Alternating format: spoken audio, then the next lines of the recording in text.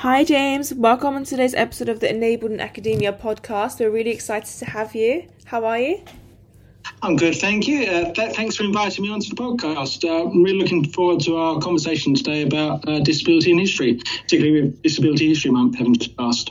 Yeah, exactly. So normally when I first start off, I always tell all my guests if they're able to tell us their greatest academic accomplishment and the sort of their academic background and research interests. Yeah, happy to talk about that. So I'm a historian and early career researcher, primarily focused on British and American political history. For the past few years, I've been working on my PhD based in the Department of History at King's, roughly looking at the influence of America on public debates about franchise reform in Britain in the mid-19th century. Generally, my research interests are kind of anything to do with the history of political reform, especially in debates about the franchise and who has the right to vote.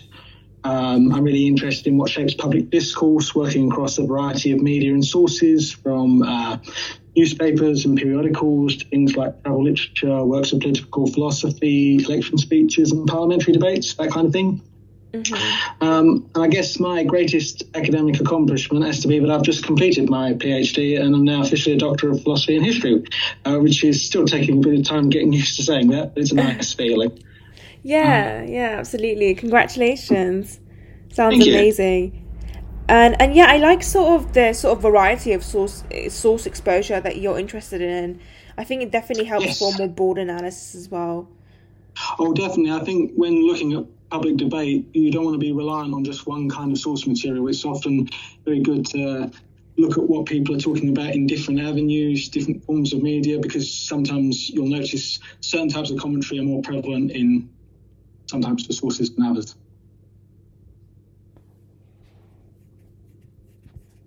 Mm-hmm.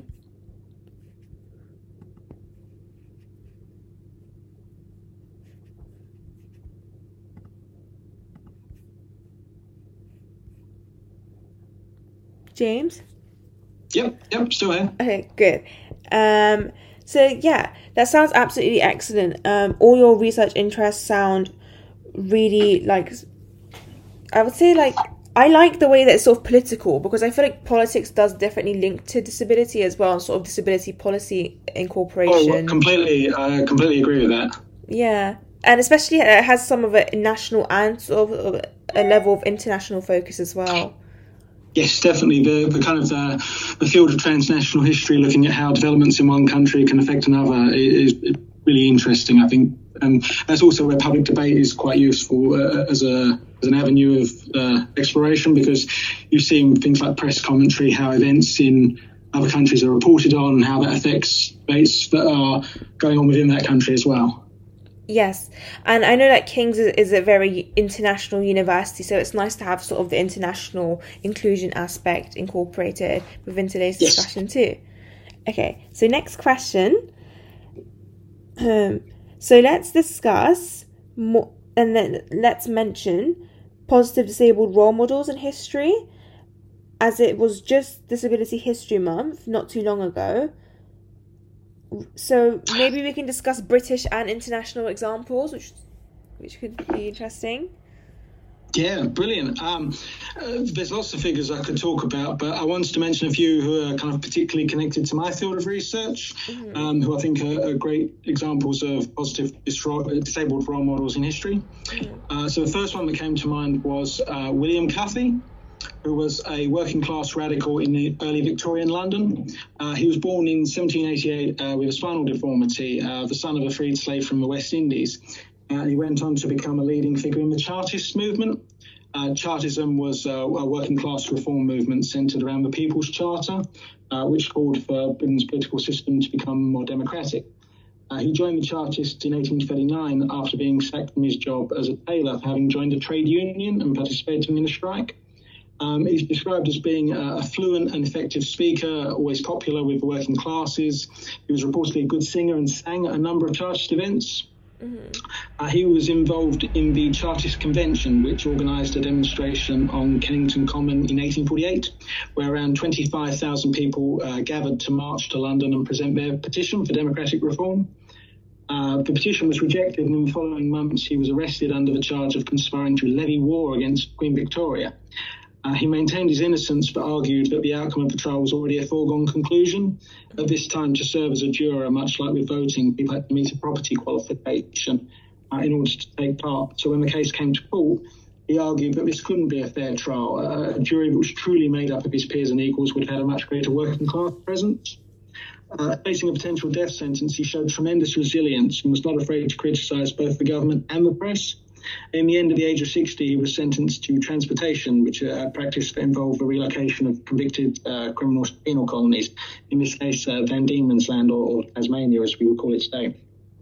He wasn't alone. Many Chartist leaders were arrested during the campaign, and a number were also sentenced to transportation. However, he not only survived the harsh sea voyage, but once in Australia, he became immersed in local politics, campaigning for democracy and better conditions for servants, as well as against the practice of transportation. He was later given a pardon in 1856, but he decided to stay there. I think that story of a mixed-race, disabled, working-class leader and how significant he was to social and political movements both sides of the globe really resonates today. I thought of it when reading about the post office scandal recently. I'm sure people will have heard about the campaign to overturn the wrongful conviction of over 700 sub-postmasters. I think Cuffy was someone who always fought for the rights of people, and I think that's a really inspiring role model figure. Yeah, absolutely. Not just like in Britain, but abroad as well. Yes, exactly. Having that impact, not just in Britain, but in Australia too, I think it's a really inspiring story. Mm-hmm. And sort of having that like mobility capability aspect as well. Yes, exactly. With an SEN condition, it's very impressive, I would say. Definitely. I think it's a really inspiring story. Mm-hmm. There's a couple of other figures I could talk about. Another one is Rosa May Billinghurst. She was an important member of the suffragette movement, which campaigned for votes for women in the early 20th century. Mm-hmm. Born in 1875, as a child, she suffered from polio, which resulted in paralysis from the waist down. For the rest of her life, she relied on the use of a wheelchair. Mm-hmm. As a young woman, she worked in a workhouse in Greenwich. Workhouses were a form of poor relief that offered accommodation and employment for the poorest in society, but the conditions were often very harsh. It was that experience that led her in 1907 to join the Women's Social and Political Union, or the WSPU. Mm-hmm. She was heavily involved in the movement, and her wheelchair actually became part of the symbols and imagery of the campaign. During marches, she would decorate it in flowers and ribbons in the colours of the union, which were purple, white and green. Like many suffragettes, she was imprisoned for militant activity. Listeners may have heard of the hunger strikes that suffragettes would undertake while in prison, and the horrible practice of force feeding that followed. She endured that while in prison, and upon her release, jumped straight back into the campaign. In May 1914, she took part in a large demonstration outside Buckingham Palace, when a group of women attempted to breach the palace gates in order to present their votes for women petition to the king. Alongside others, she attempted to chain herself and her wheelchair to the palace railings. Eventually, after the First World War, the Parliament Act of 1918 would give some women the vote, with a further act in 1928. But I think, again, that story of a disabled suffragette, her commitment to feminism and equal rights makes her a really positive disabled role model in history. Absolutely. It's very intersectional, I would say, like an intersectional feminist example, because of the disability aspect and the women leadership aspect. Exactly. And praise. So that is such an interesting example, especially for today as well. Yeah, definitely. One other figure kind of sprung to mind, the name Harriet Tubman, which I'm sure some people will have heard of. She was an icon of the abolitionist movement in the United States. She played a crucial role during the American Civil War. Yeah. After escaping slavery, she was a key figure in the Underground Railroad, a network of secret routes and safe houses that acted to help enslaved African Americans escape states that practiced slavery.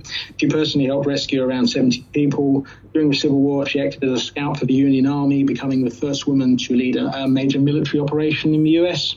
Mm-hmm. And after the abolition of slavery, she went on to campaign for women's suffrage and human rights. But what people might not know, that perhaps makes her achievements even more remarkable, is that in early life she suffered a traumatic head wound. For the rest of her life, she was affected by epileptic seizures, dizziness, pain, and narcolepsy. That kind of almost like a chronic pain type of condition. I think that her disability, like that of other black disabled historical figures, is often left out of her narrative, but it formed an important part of her lived experience and perhaps makes her an even more positive role model in history. Mm-hmm.